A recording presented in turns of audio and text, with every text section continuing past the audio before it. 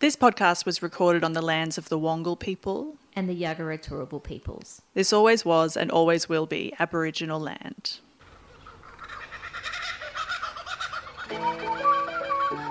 Strap in. Buckle up. It's story time, folks. This is Australiana Rama.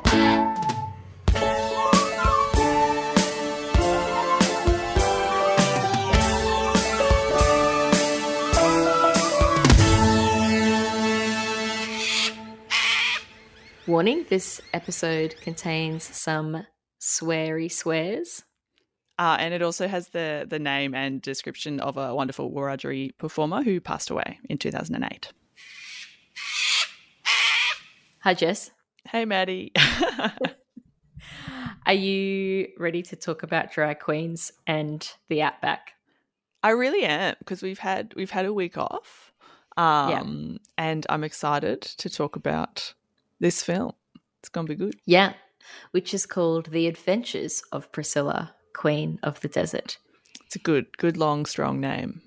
Yeah, I think people often forget about The Adventures. At least I do. And then I'm like, yeah. Oh, yeah. Well, because the musical's just called Priscilla, Queen of the Desert. Which makes sense. I like The Adventures of. Yeah.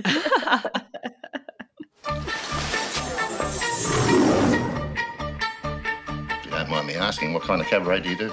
We dress up in women's clothes and parade around mouthing the words to other people's songs. I've been asked to do a show out of town.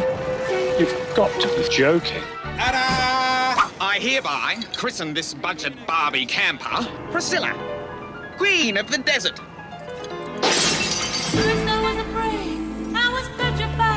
You actually make money by dressing up like a woman. You can make a fine living in a pair of heels. But then I spent so many nights thinking. How long have we been on the road? 4.5 hours. And I learned how to get along, and so you're back from outer space. I just walked in to I mean, who is the fish that runs this bloody hotel in the middle of nowhere anyway? Your mother? No, my wife. I'm married. Sorry. You got us into this, and I suggest you start thinking about how to get us back. Oh, it's nice in an hideous sort of a way.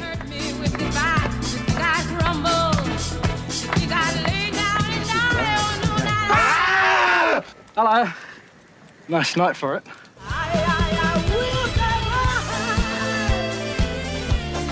Where are you blokes from? Uranus. Oh, good.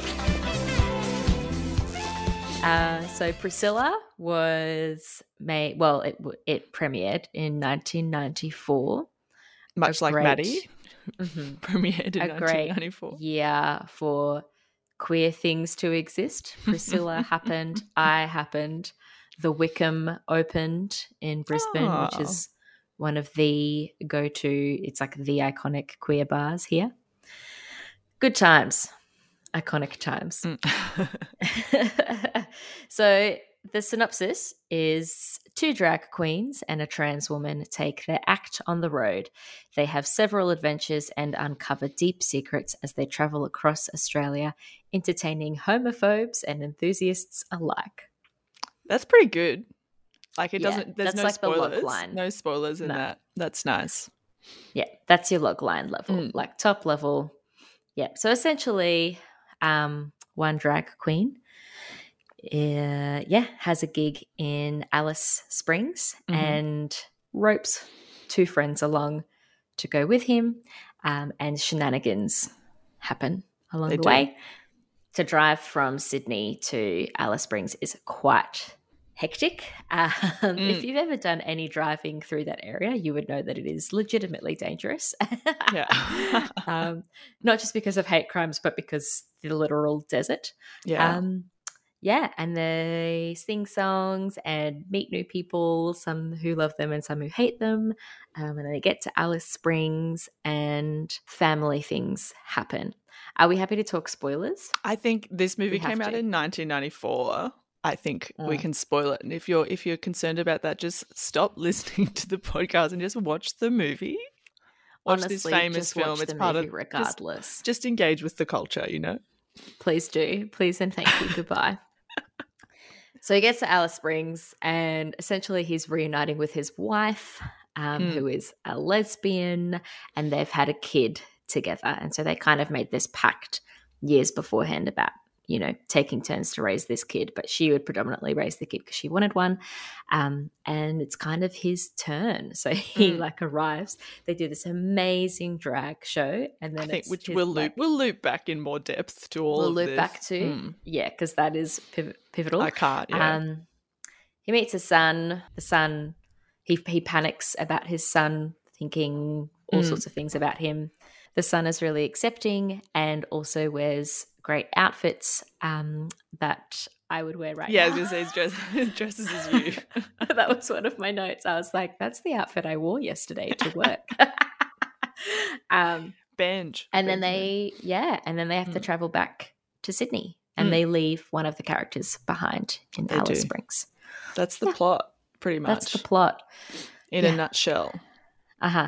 So initial thoughts and notes, Jessica. Okay, well, I watched it late last night. It's now this morning because I hadn't watched it for a while. And I've just written all these notes that it's literally just its stream of consciousness. Because I think I have so many thoughts about it that it's hard to distill it into. I think it's a great movie. It's also of its time. And like if it were made now, it would be different. Yes, so it's kind of like you have to engage with it from a certain angle. But I just think it's really great. I think it's a special movie. I mean, like the first thing I wrote down, I just wrote opening is stunning, which it is, and then I had just written Preacher Man because in the lip sync, where it's I've been to paradise, but I've never been to me. No, my first note is starts with a hate crime. The second line includes the word dickhead. Yes, that's because I was like, all the like amazing like Australian things. I was like, man, they say the word fuck very casually, very quickly and a lot. Like one of the first lines that you hear, it's like, that was fucking charming, you gutless bunch of dickheads. And I was like, oh, yes. Very good. Delicious. Just mimed a chef's kiss right away. And then said delicious. I've been to paradise. And there's a rubber chicken in that scene. Yeah, like my notes are much like this, and then I will have written Terence Stamp is beautiful and underlined it. And Guy Pearce can actually sing. Yep, true. Okay, so my initial impressions are, like I said, it starts with a hate crime. Second line has the word dickhead in it. It is very Australian cinema, like very much so. It's hyper camp. There are flashbacks because Australia loves nostalgia. And there's a funeral in the first 5 minutes. Yeah. So I'm like, great. We've got camp. We've got swear words. We've got nostalgia and death. Let's go. Yeah. It's also very white as well. You're like, yep, every person in the first half an hour-ish or 20 minutes is a white person. But even just the colour palette of the thing is immediately Australian cinema, the high contrast versus the kind of muted tones. So that kind of like, the background and the scenery is, muted tones, and then all of the costumes and the characters and the people are these high contrast characters, which is the same in Muriel's Wedding, in Strictly Ballroom, like that era of cinema in Australia. Yeah. Very much the vibe. So you feel like you're lizards in the desert too. A lot of those. Yes. I also love that within the first 5-10 minutes, you see the Imperial Hotel in Sydney. Oh yeah, that's where they leave from. Yeah, which is an iconic hotel that still runs amazing drag nights, and they've actually, like, their restaurant when they renovated a few years ago has been named Priscilla, which is very cute. So yeah, you kind of see these iconic Sydney places and then leave them very quickly. Yeah. Like we are in the desert. Which is fun.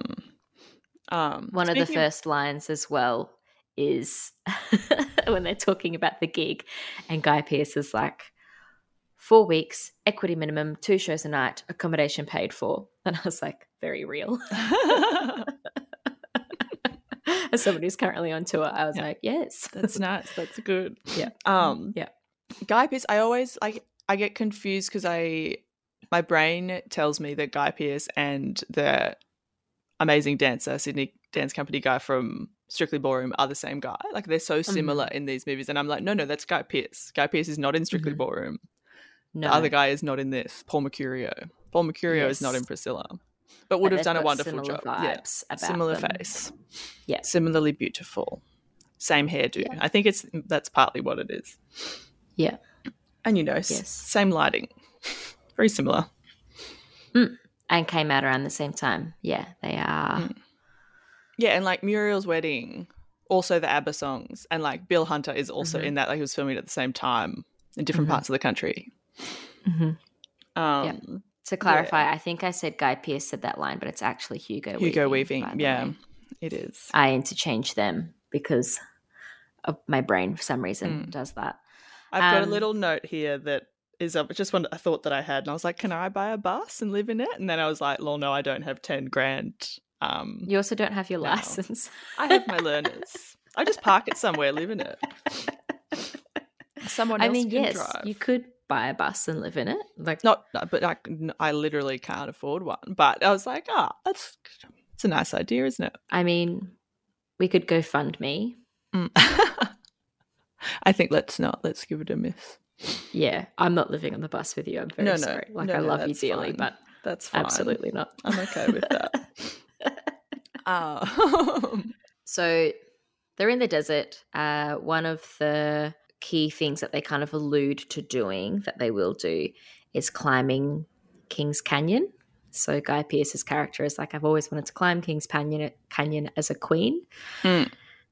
I did actually look this up as to they wanted to climb Uluru, and thank God was shot down.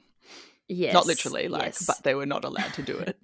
Yeah, but they did that. But they've put that in the musical, in the live show. No. They climb Uluru because they're like, we're not on the sacred side. The problem wasn't that they were like, oh, we shouldn't film on a sacred site because that's disrespectful. It's that they were banned from doing it. Yeah. They didn't get permission, and so they changed it to Kings Canyon. But they were like, well, we can do it for the stage show because it's only a prop. Wow, I didn't know that. Yeah, that's grim. Yeah, so that's unfortunate. And I did actually look up whether Kings Canyon has sacred sites as well, and it does. But apparently, there's like places you can go that are approved and stuff. Yeah, well, that's that's interesting. And I also think, like, if you've ever driven through the desert. You would know that as you are leaving certain areas, at least in Queensland, if you are driving out west and you kind of go as west as civilization, colonized civilization is in Boolyah, there are all of these signs plastered, which is like, do not keep going unless you have 7 days of water, fuel, food, this particular radio setting in your car, and for like this particular type of car that you can use. Like, do not keep going, you will die. And so, like, looking at this film through that perspective, I was like, fuck me. What were they doing? A little bit scary. And well, I guess because those, it's not like they pulled down any signs. They just didn't film places where you could see those signs, or maybe it wasn't as well signed in 1994. Potentially. I mean, the signs that I've seen look like they've probably existed since it's probably at least the 1994. original sign. Yeah. But I just thought that was really interesting. The desert is genuinely terrifying. Yeah. So whenever the section where they get stuck, I genuinely get really like, yeah, and then Bernadette just walks off into the desert. Just leaves. I'm like, death sentence. And it's scary, but like beautiful, and it's just like, wow, you can barely see her in the distance. She'd never be found. Poetic, but deadly. But then she is. But then the couple is homophobic and they drive away. Yeah. Also, the whole taking the shortcut rather than the paved road, that's a whole thing as well. I did that once, driving from somewhere into Dubbo. And we definitely had a time. Nearly died, but that's okay. Oh, yeah. 'cause That happened as Yeah. well when we were driving from like Brizzy to Tannum for something, and like there was, you know, road work on the Bruce Highway, so we went some weird way. Or just like, what's going on? Yeah. There's a place in Coonabarabran called, which is the meteorology capital of Australia. And there's a place called Crystal Kingdom there. Guys, go to Coonabarabran, go to the Crystal Kingdom. It's amazing. It's this lady, and I think her husband used to run it with her, but he's since passed. And the 2 times that I went there, he had passed in that time. And they have all of these fossils and crystals and all sorts of nonsense that, you know, people have donated from the area, because there's heaps of geological, like, prehistoric sites. And she famously will tell you, like, to take the off-road. She's like, go if you go on a Dubbo, take the off-road, blah, blah, blah, blah, blah. So I just feel like she's maybe caused several incidents. It's like a routine she has. She's like, oh, where you going? Blah, blah, blah, Dubbo. Okay, here's the map. And she'll, like, hand draw you this map. But if you ever want a shortcut and you want to save an hour to Dubbo, but you're willing to take the risk, drop into Crystal Kingdom and she'll let you know.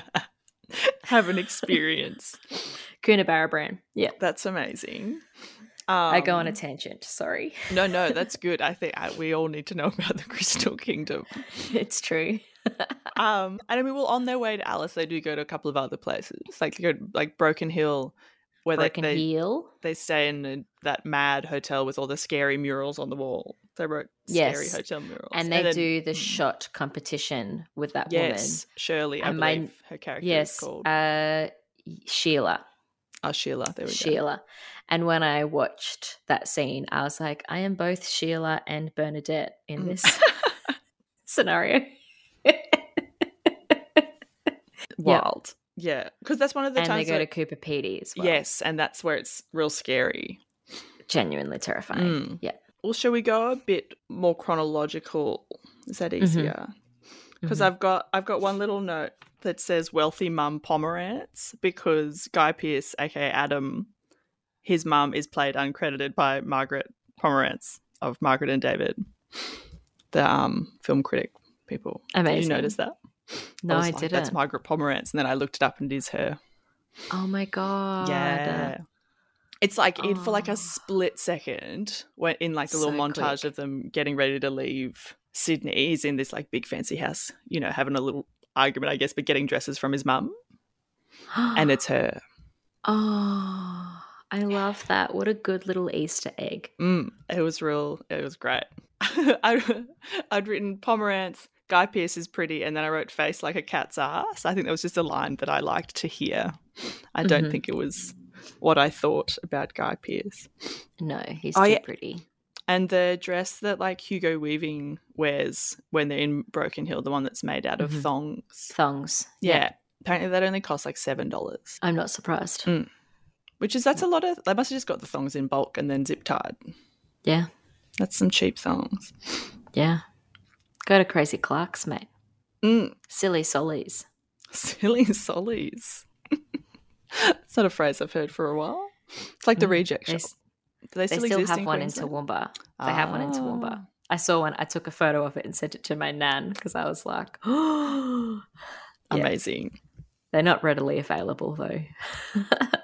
No, that's a shame.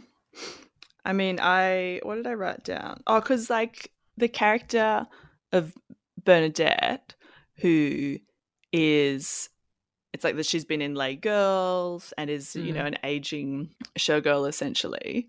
It's like it's not based on Carlotta, but like it is like famous icon, except I think, well, Terence Stamp is a little bit older than Carlotta, and Bernadette as a character is a bit jaded, whereas Carlotta literally retired this year, 2021, after 58 years.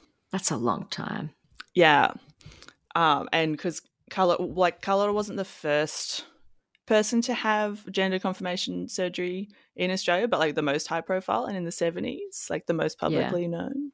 And so it's like you can't have this character without Carlotta, but also it's not Carlotta. Yeah, yeah.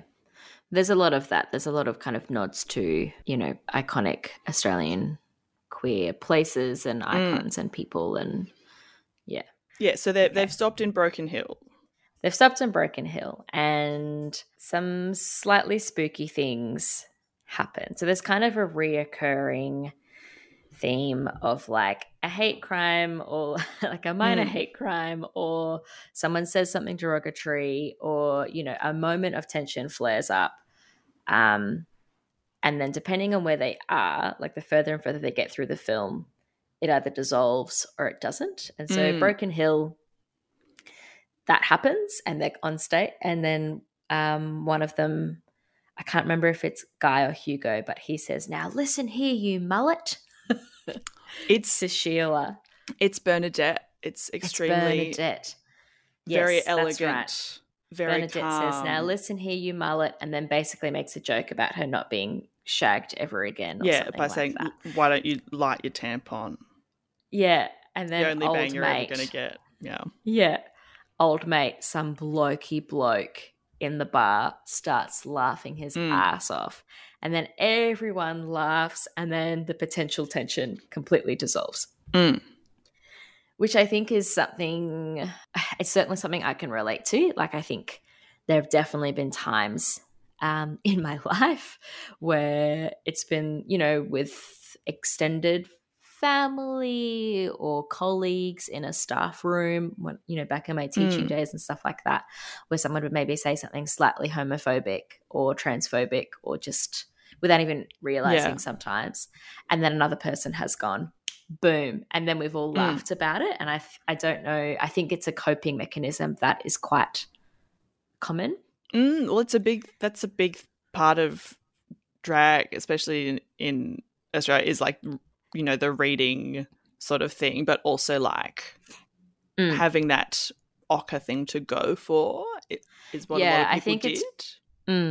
I think it's, yes, it is a drag thing and a queer culture thing, but I think it is also an Australian thing. Like we really do sledge our friends a lot. You know, we punch down and across. Like we really, and I think that was something you and I, when the first time we went to Europe and we hung out with your brother's friends in the Netherlands, and there were a few times where we would like tease him about things, and they would just kind of look at us like, like, no, this is what we do. Like, yeah. But that was definitely a teachable moment. Yeah, but I do think that it's something that's so beautiful about the script throughout, is that humor is used to dissolve a lot of things, and that feels very, very real. But they also aren't afraid to lean into a few poignant moments where it's like, no, this is actually, which is what happens when they go to Cooper Pedy and the humor doesn't work and the humor doesn't dissolve or de-escalate the situation. The situation does escalate. He gets punched in the face, and it's actually very scary. And they go back to the hotel, and I'm like, yep, I've seen those things happen.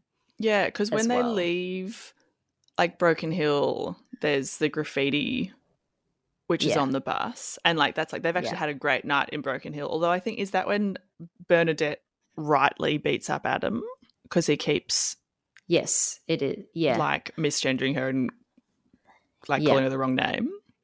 Yeah. And that's quite, I was just like, yeah, Bernadette, get him.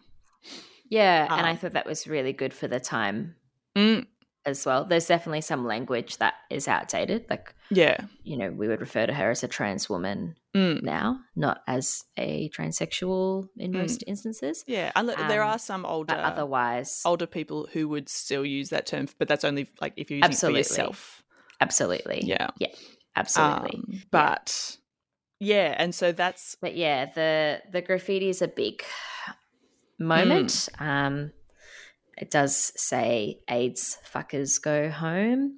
Yeah. Which I think it's a really, really clever way for them to address, you know, because it's 1994, so the AIDS crisis has just kind of been in full force. And that was a really, really big deal that happened in Sydney. You know, lots of people in the community were affected by that and it was stigmatized by that. 67% of the cases, like around that time, it was in New South Wales. Like it was big in Yeah, and so a bus full of drag queens from Sydney going to a rural area people would absolutely have had that on their minds and potentially been awful about it. So I think it was a really good thing to include without it being a main plot point as well, because it isn't the point of the film, but it's it puts it an important thing to note. Yeah. And then I like, because like Adam is a little shit, and particularly like to Bernadette, but it is nice to see that their relationship like develop, and like he goes and gets Adam the paint. transforms. Yeah, and like fixing things, and like is still, I mean, is just a really real character as well. Yeah. Like as much as he's very obnoxious, he's very camp, but he's not. I don't think he's a stereotype at all. I think he's very real. No, I don't think any of the three protagonists are. Like, I know all of those people. Yeah. You know? Like, even the campness, full-onness, the stereotype within themselves is not a stereotype of, like, people that we would know. Yeah. And I do love that after that moment as well. I think it's Hugo Weaving's character says, no matter how tough I think I'm getting, it still hurts. Yeah. You know, so there is this rhythm in the film where it's like humor used to de-escalate, and then something else happens, and then you see them actually vulnerable for a moment, and then they put their shields on and they perform again and they own their space again, and then something happens and they're vulnerable again. Like there's kind of this cyclical narrative. Should we see very real? Yeah. Shall we talk about the three main characters for a moment, because we've kind of landed on it? Yeah. Because Hugo Weaving, in his finest role, honestly, I think it is extremely nuanced. It's very subtle. It is beautiful. Tick. Yeah. Or Mitzi. I think he has a full name. It's like Anthony something, but they mostly call him Tick. Yeah. I feel like either Marion or Bernadette calls him by his full name a couple times. Yeah. Which again is like an Australian thing, I think, as well. It's just like fast and loose with people's names. But yeah, he's really, really lovely. Like, it's quiet and gentle, and, you know, gradually reveals that he has a wife and a child. Yeah. And is like struggling with that. And then there's like Bernadette, who is an older trans woman. And one thing that I noticed that I haven't watched it in a while, and I was like, wow, they just have like a really lovely conversation over dinner where they're talking about like kids, and Bernadette is just kind of like, well, that option I gave away when I had my surgery, pretty much. And it's just kind of like, it's one of many conversations that they have. And it's like, it's like, oh, wow. It's like, yeah, you don't have the option to have a kid, but it's something that she's thought about. Yeah. So and then Guy Pearce's character. Yes. Guy Pearce is so pretty. It's disgusting. Man. Like, so Adam beautiful. / Felicia. Yeah.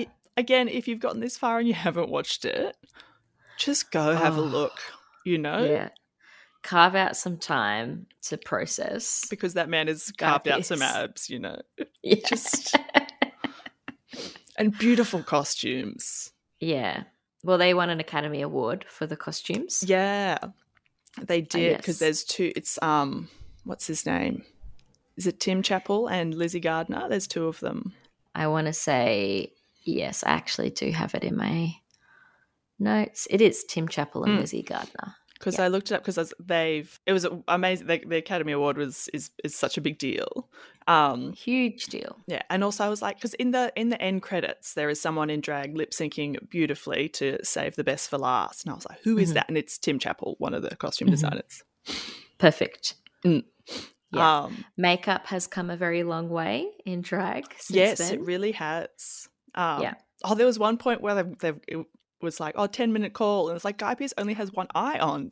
I know. He does not have time. Like, the least believable part of the film. I was like, no, that's like a half-hour call moment. No, a 10-minute. Absolutely not. But yeah, he's such a real character, and like he goes through a lot, and also there's all the little details of like, yeah, this is a young guy who's grown up in Sydney with a mum who clearly has money. Like, when you're looking at it, he still has that relationship, which is lovely. And then he is a bit more bold and arguably foolish about the things that he does Yeah, Like, he's somewhat in Arrested Development. yeah, and also like he's not. I'm sure he's experienced violence in the city, but like probably hasn't been in the country. Yeah. Like, is used to being in the bubble. Yeah, and I think it's a really nice relationship to see between that character and Bernadette, because that is something that of course things are so much better these days as far as LGBTQI rights, but even just in the last 5 years or 10 years, the shifts that have happened and the fights we've had to fight and the marches we've had to go on means that some of the baby queers that come up now, kind of jump in really fierce and really bold, and that's so amazing and it's so great. But it's also like, you really need to kind of learn your history as well, and also learn that there are people who aren't in metropolitan areas that are still really struggling. Like, it was like 40% of Australia voted no. Yeah. That's that, and that wasn't that long ago. And so there are communities that you can walk into still, and it's a completely different story. And so seeing that character go through those realizations and going, oh, I can't just walk out and drag in Cooper PD without potentially being assaulted. I should be able to, but I can't. I think is definitely something that is still a thing. Oh yeah, you could still have these experiences now. Yeah, in certain places. And that's Bernadette is so beautiful, and I've got so many notes where I was like, man, Bernadette looks great in this scene. Well, look at those sunglasses. Looks so elegant, hair. So glamorous, so stunning. And obviously all of these characters are played by cis-het men, which and I think people watch it, like if you've watched it for the first time now, it could be easy to be like, oh, why weren't there trans performers or gay performers in it? But also there aren't that many older trans women actors, and there weren't at the time, that were openly out. Like it's kind of based on Carlotta. Obviously they didn't get Carlotta, but also Terence Stamp is a bit older. And also just even like the stigma of like not wanting to get cast and typecast in gay roles was such a thing. So lots of people were in the closet. There were queer people that they did actually offer roles to first, and that is all documented. But it was not a quick casting process. They actually went through lots and lots and lots and lots of different people, queer, straight, famous, not famous. Yeah, because it's like Jason Donovan and Rupert Everett. They wanted even Tim Curry at one point, David Bowie at one point, like all of these different people. I honestly think it's just more of a reflection of how casting's different now. Yeah. Like we should prioritize these things. And at the time it was more about who can do the role well. And they do the roles really well. We wouldn't cast cis-het people in these roles now, but at least to their credit, everything feels quite respectful. Yeah. Terence Stamp is real. Beautiful. Yeah. And Bernadette. Yeah. And saying that though, there are some characters that are deeply problematic, even for the time. Yeah. Holy shit. Before we move on to that one in particular, I'll say the writer and director, Stephen Elliott, who is also in it uncredited, it's at the casino in Alice Springs, like the really beautiful doorman. Blonde surfy. That's the writer and director. He would have been 29, 30. And he only publicly came out in 2012. Yeah. The man who wrote and directed Priscilla didn't feel comfortable publicly until 2012. So it's like, I'm sure there were plenty of other actors who are still like that. So many. Still. Oh my goodness. Well, think about the wave of like Thorpe and Magda and all of those people. That wasn't that long ago. No, not at all. A decade ago. Yeah. Tops. So the beautiful work that is done in the film does not extend to a certain character, which is Cynthia, who is Bob's wife.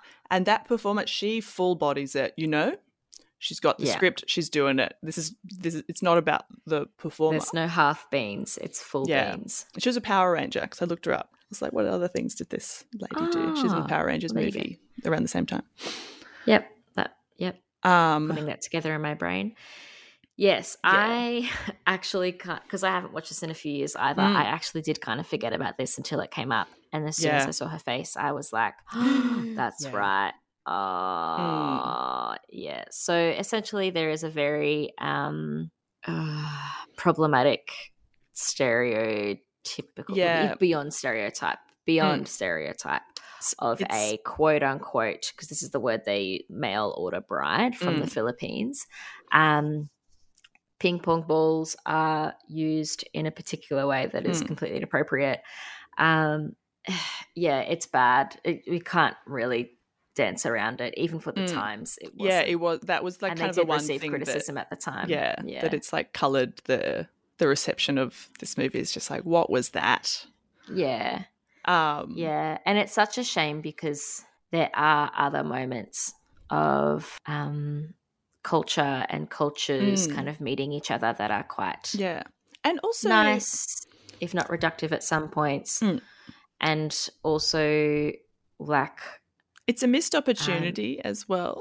Like I think it's like the idea of, you know, a woman from the Philippines who has had like a shotgun wedding with this guy that's been traveling the world a lot and then ends up stuck somewhere between Coober Pedy and Alice Springs when they thought they're going to live in Sydney. That's like really interesting. Yeah. Like, and for a movie that doesn't have many women in it, it's a shame.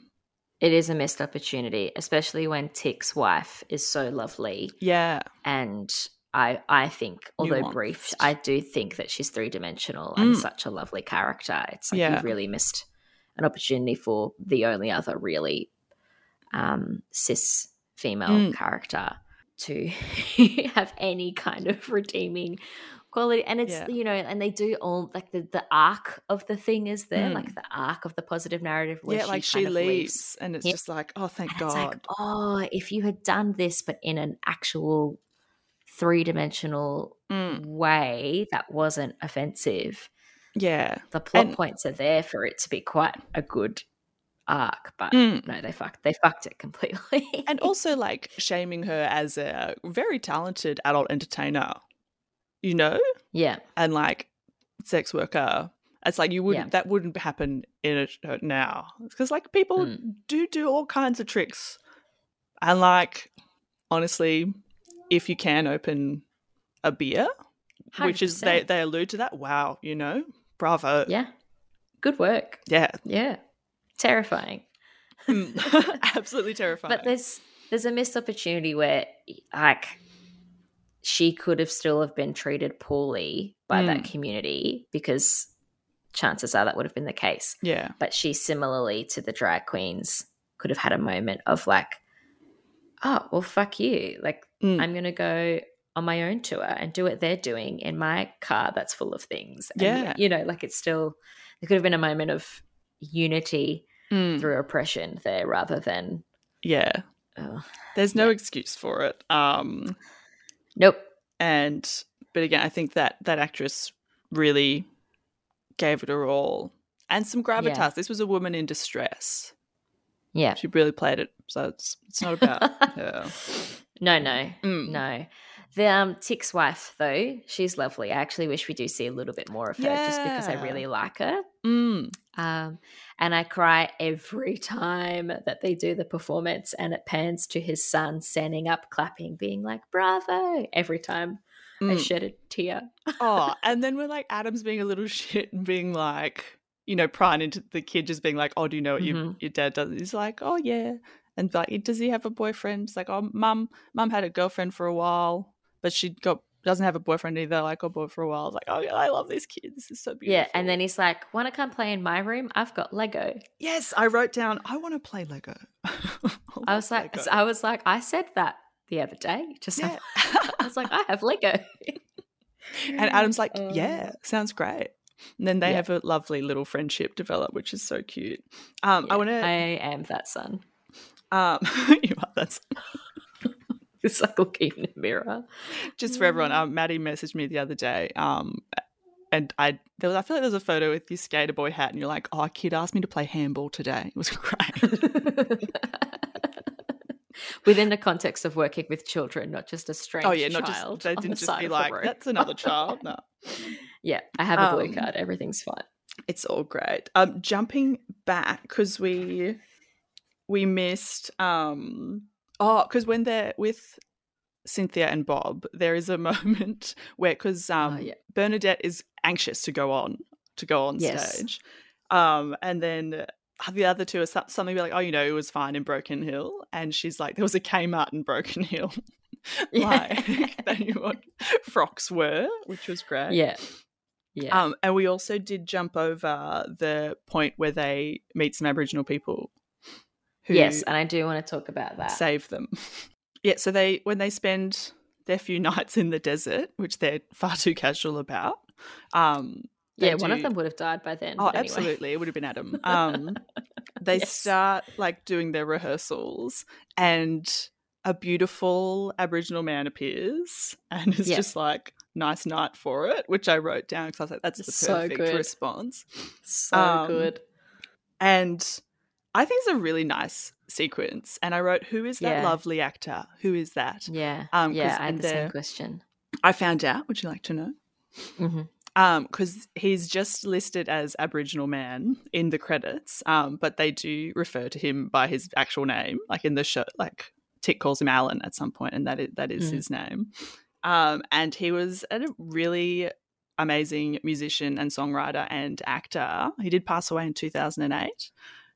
He was only 40. But because it's Alan Dargan or Dargan, I think is how you pronounce it. He was a Wiradjuri man and called by many as the inventor of the rock and roll didgeridoo. Fuck yes. Which is featured up in this sequence. Yeah, so I have to assume that it would have been him on the recording because like just a lot of the crew and performers are doing a lot of things in this movie. Yeah, that's also an Australian film thing, by the way. Like small crews doing lots of things. Yeah. But he was like a really, really prolific and amazing musician and wonderful actor. It was so like, I was like, you're cool. And I enjoyed my little Googling tangent. Yeah, it's a nice moment. I read the National Film Archive actually has this specific sequence as a clip and then an analysis underneath as an education resource that's nice. For schools, which I think is great. And if I ever find myself back in a school teaching media, I will be using that resource. Yeah. Thank you very much. But they say there's an obvious attempt at suggesting a solidarity of the oppressed in this scene, but perhaps something else is at work too. The definition of natural and unnatural is constantly under review in the film, and this scene is a kind of subversion of that idea. Aboriginal as natural might be expected to reject the unnatural, as in, the drag, but it doesn't go that way. The term becomes meaningless. Everyone likes to dance and sing. The desert also has an impact on the drag. Blah, blah, blah, blah, blah. So they talk about how like the natural landscape has an impact on their performance and their drag costumes and stuff like that as well. But yeah, the solidarity of the oppressed is a really interesting idea. And a good friend of mine who is a Indigenous youth arts artist, we always say same, but different. Like there's no way that we can kind of equate what she's gone through and what I've gone through. And I would argue that First Nations people have a much rougher time than I would working through this country. But there are moments where we go, yep, same, but different, like navigating what it's like to work in youth art spaces. We can kind of call each other up and talk about, this fucked thing happened. Let's debrief about it, So I just really enjoy that moment. And it's not heavy-handed, and it's also, it doesn't feel too... It's brief, but it's not massively reductive or... No, it just seems it's nice and everyone seems like they're actually having a good time. And also it's nice to see someone be like, man, you're idiots. Like, Alan appears is beautiful. And it's just like, oh, wow, I will help these people. Yeah, totally. And then being the smarter people in the situation, going like, you fuckheads, why are you driving this bus through here? Yeah. Which is what I was thinking the entire time. But I just wrote, this is so cute. Like, it's just really nice. And then I also wrote, who did this arrangement? And do you know who did it, Maddie? No, I couldn't find. I had a quick dig. You must have found it better. There's the soundtrack, and then there's the person who did like the original score, like the orchestral score. And his name is Guy Gross. And do you know who that is? Yeah, the last I name Gross do. before? You know who his dad is? Yoram Gross. Yeah, Like, this person also did a lot that's of cool. music for, like, Blinky Bill, because his parents Yeah, are Yoram and Sandra Gross. yeah, amazing. I cannot even begin to go down this tangent because I will need to talk about Yoram Gross and Blinky Bill on another episode. Yeah, because he also did Bluey. So many things. So many. So great work, Guy. Good work. I thought that was that's a very, very Australian, very prolific composer, actually. Mm. And well done. Yeah, I thought. that's actually very well done. Yeah. And Bill Hunter in a headband. So because we jumped back and now we jump forward. And another thing that, like, on Wikipedia, it was like, you know, Terence Stamp suggested Bill Hunter, and he agreed quickly, like, without hearing more than a vague he was the description. one that was like, "Yep, Yeah, I'll be in it. But also, Bill Hunter he's passed away as well. He was in every Australian movie. Like, I'm not And he plays surprised. Bill Hunter. Like, he and it's plays just the like, same character. Yeah, Bill, in this one, your name's Bob. Yeah. If you could just come in here and be, you know, pretty ochre, but, like, very gentle. Yeah. You know, bring some emotional nuance and gravitas to it. Yeah. I just thought that was really funny, like, that they'd made a note of, like, oh, he agreed to it, and it's just like, this man is in everything. That does not surprise me in the slightest. I would love to be that person. Yeah. Just like, oh yeah, just play yourself again. Yeah. Great. You've All got right. a very People love it. specific type. Done. Like, Yeah. welcome, come here. Yeah, and because, like, Bob is a nice character. Once you get starts on a problematic journey. Starts rough, but yeah. After that, it's actually quite good. Yeah, and just the thing, like, he's seen Leg Girls, and there's that nice bit where, like, Hugo Weaving, Tick, and Adam are just like, oh, and they do a thing with their face. And it's like, oh yeah, you've seen Bernadette. And then they have a really beautiful, you know, little journey of two old people getting to know each other. Yeah, it's very sweet and very romantic. And we assume that they fall in love and are together. Yeah. But off screen. Yes. We touched on the stuff that happens when they go to Cooper PD, where nice things happen, but also Adam is attacked. And then I wrote, on your Bob, on your Bernadette, because they save him. Yes. Then I wrote, poor Adam. But then, you know, Bernadette, as, you know, the mother, has a really nice moment again with Adam, like, because he's still a little shit. Yeah. But she's there to support. And then... Yeah, and it is the reversal of Adam being horrible to Bernadette. So it's kind of the, like, now you know what it feels like. Yeah.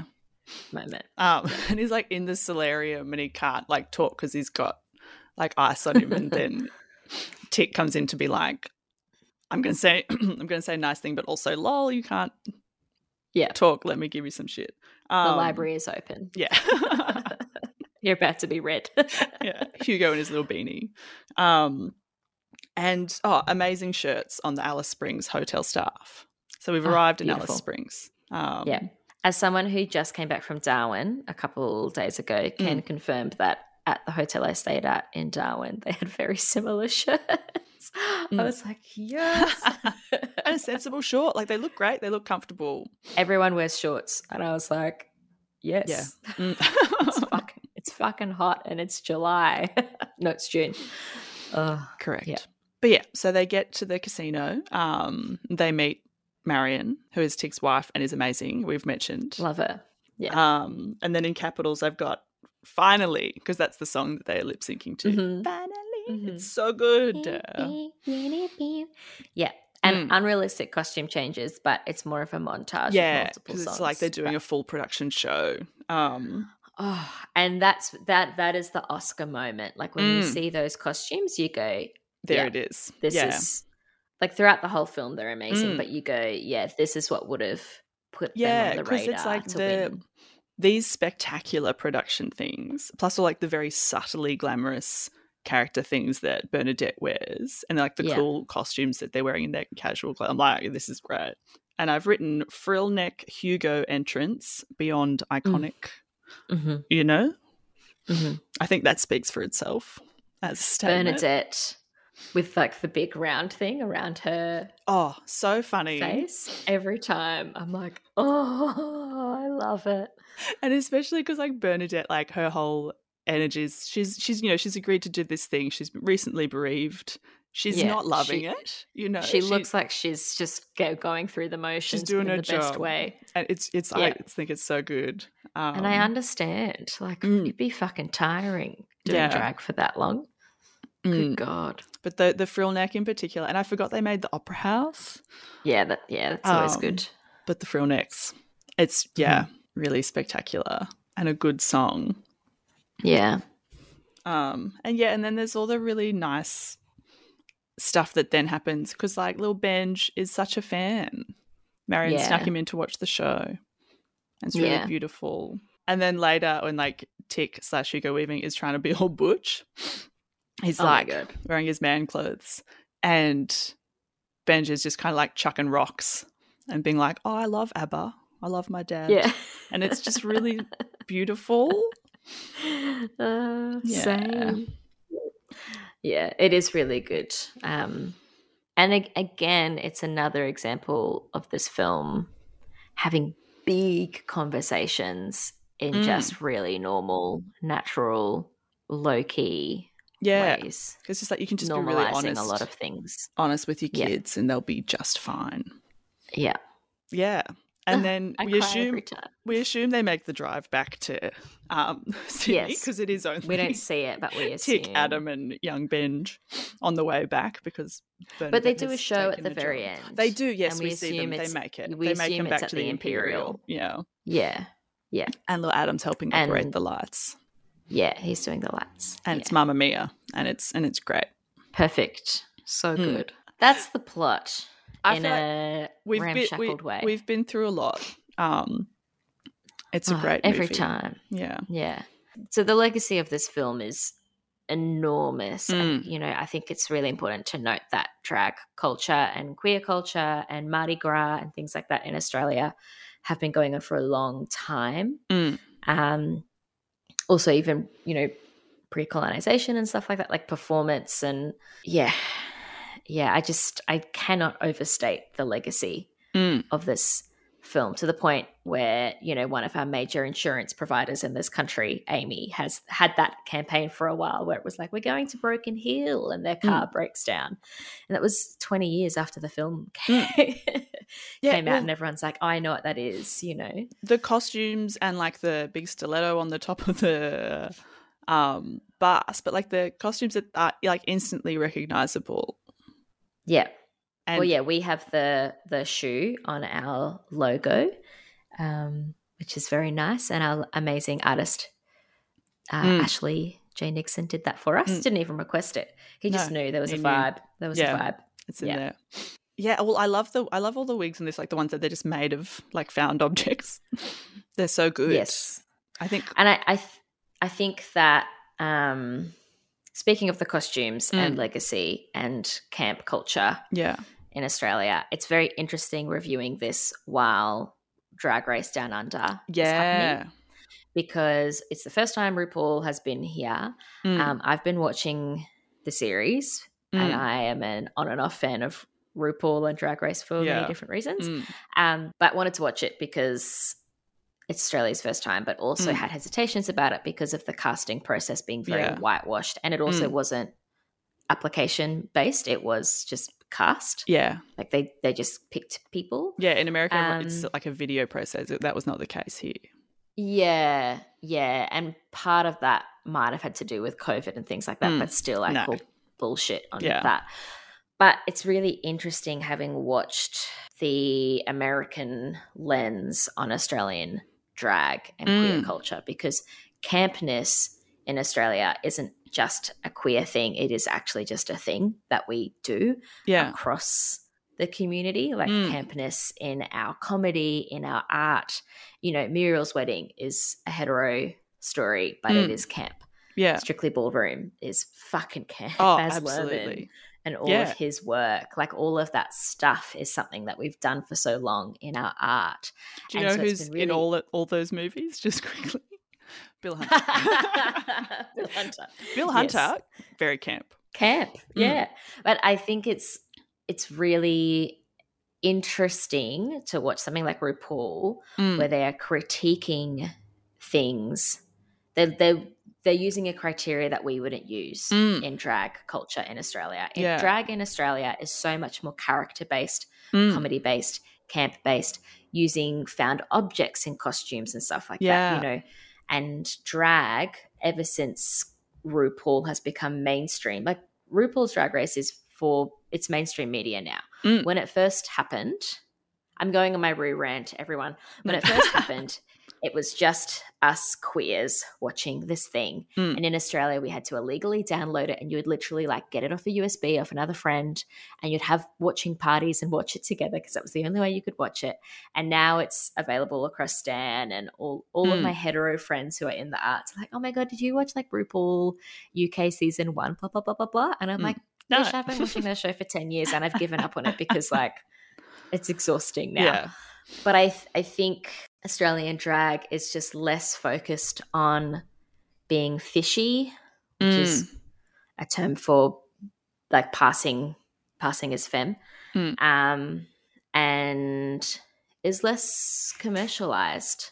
Yeah, I agree. And it is more about personality and community, and there isn't as much money in it either. And it's really lovely watching something like this and going, oh yeah, so many of these costumes are just things that someone has put together, and it's shit that they've got and not spent a lot of money on, but made this amazing piece of art. And then you put that in the context of something like Drag Race now, and it would be ripped to shreds because it'd be like, you haven't spent enough money on this costume polishing it. So it's such a lovely celebration of Australian drag. And I really, really hope that although Drag Race has been this point of conflict, and rightfully so, I hope that it kind of reminds us what drag culture and camp culture is in Australia, and going, actually, we don't need to bend to the American commercialized version of this thing. Like, we have our own amazing thing, and we've been doing it without you guys for fucking years. Yeah. Well, ever since Mardi Gras and before Mardi Gras, actually. So deal with it. Absolutely. That's my soapbox moment. But I would like to say, we're going to keep doing it the way we want to do it, and fuck off. Yeah. Well, when Guy Pearce is on the roof in like the silver stiletto, I was like, that bodysuit is like fully, like it is like sequined. Someone wore a tribute to that look on Drag Race. It was not good. It was not good. And they got really good marks for it. And I was just like, yours is shit. The thong dress was on Drag Race recently. Oh, that was good. The silver one on someone was not yeah, good, there've been quite a few Priscilla moments on this season of Drag Race, and it's always been like, oh, like good work, but yeah, that's cute, but it's like, but you also didn't do it as well as they did in the movie, which they did on a very low budget. And also apparently a bunch of the costumes melted in a car park in Alice Springs during the filming of Priscilla, and they had surprised. They had to make them again. I'm just not surprised at all. I was reading about how audiences responded to the film, and apparently in the States people responded really differently to here. Like, they would just laugh at completely different jokes. Yeah. Because a lot of our humor is a big old in-joke. A lot of our sayings and our layers of sarcasm and digging and stuff like that. But the director could actually kind of track laugh points that were entirely different depending on what country it was viewed in, which I thought was really interesting. And that in America it was perceived as, and this is a quote from him, you know, the big one that will bring gay lifestyles into the mainstream, while Australians tended to embrace it as just another successful Australian film. Yeah, I saw that too. Which I think rings true. Absolutely. And I think that's proven by the point that it's in advertising campaigns to this day. They were in the closing ceremony of the Olympic Games in 2000. Yes. Made into a successful musical in 2006. Yeah. Although we've got a long way to go, I think campness and drag culture actually sits within our broader landscape of how we process comedy and art here in Australia. Yeah. Which is interesting. And, you know, some problematic moments, but a wonderful film. Problematic moments. Yeah. Absolutely. And just maybe like a young team for not much money. It's also just a it's just a really well-made road trip film. You know, it's kind of the Thelma and Louise of Australia. When you actually just break it down. If you take away the queer themes, it is actually just a story of transformation. You know, and every road trip film needs to have some kind of finding yourself moment, which all of the characters do. They all come out of it. The three main characters come out of it quite different. Yeah. Yeah. And it's visually stunning. Beautiful. Yeah. And they lean into moments of artistry as well. You know, there are interesting kind of montages and shots and sequences that are, it's not quite magical realism, but they're alluding to the element of the magic and the history that exists in the landscape of Australia. Like, landscape is character. Yeah. Is something that is common in Australian film. And it has this kind of magical quality about it. Yeah. Do you have any final thoughts? My final thoughts are Yanong. Hearing that in a film is always going to make me happy. Yanong. Yeah. And something you can't say in any other country without people looking at you like you're having a stroke. What's your final? I've been to Paradise, but I've never been to me. Oh. See you on the bus. Oh, bye. So good. Bye. Join us next week. I'm going to tell Maddie all about Fantasy Glades, a currently tragically closed shit theme park in Port Macquarie. So look forward to that. You can, as always, follow us on Instagram or Twitter at Australianarama, or you can send us an email at australianarama@gmail.com. Bye.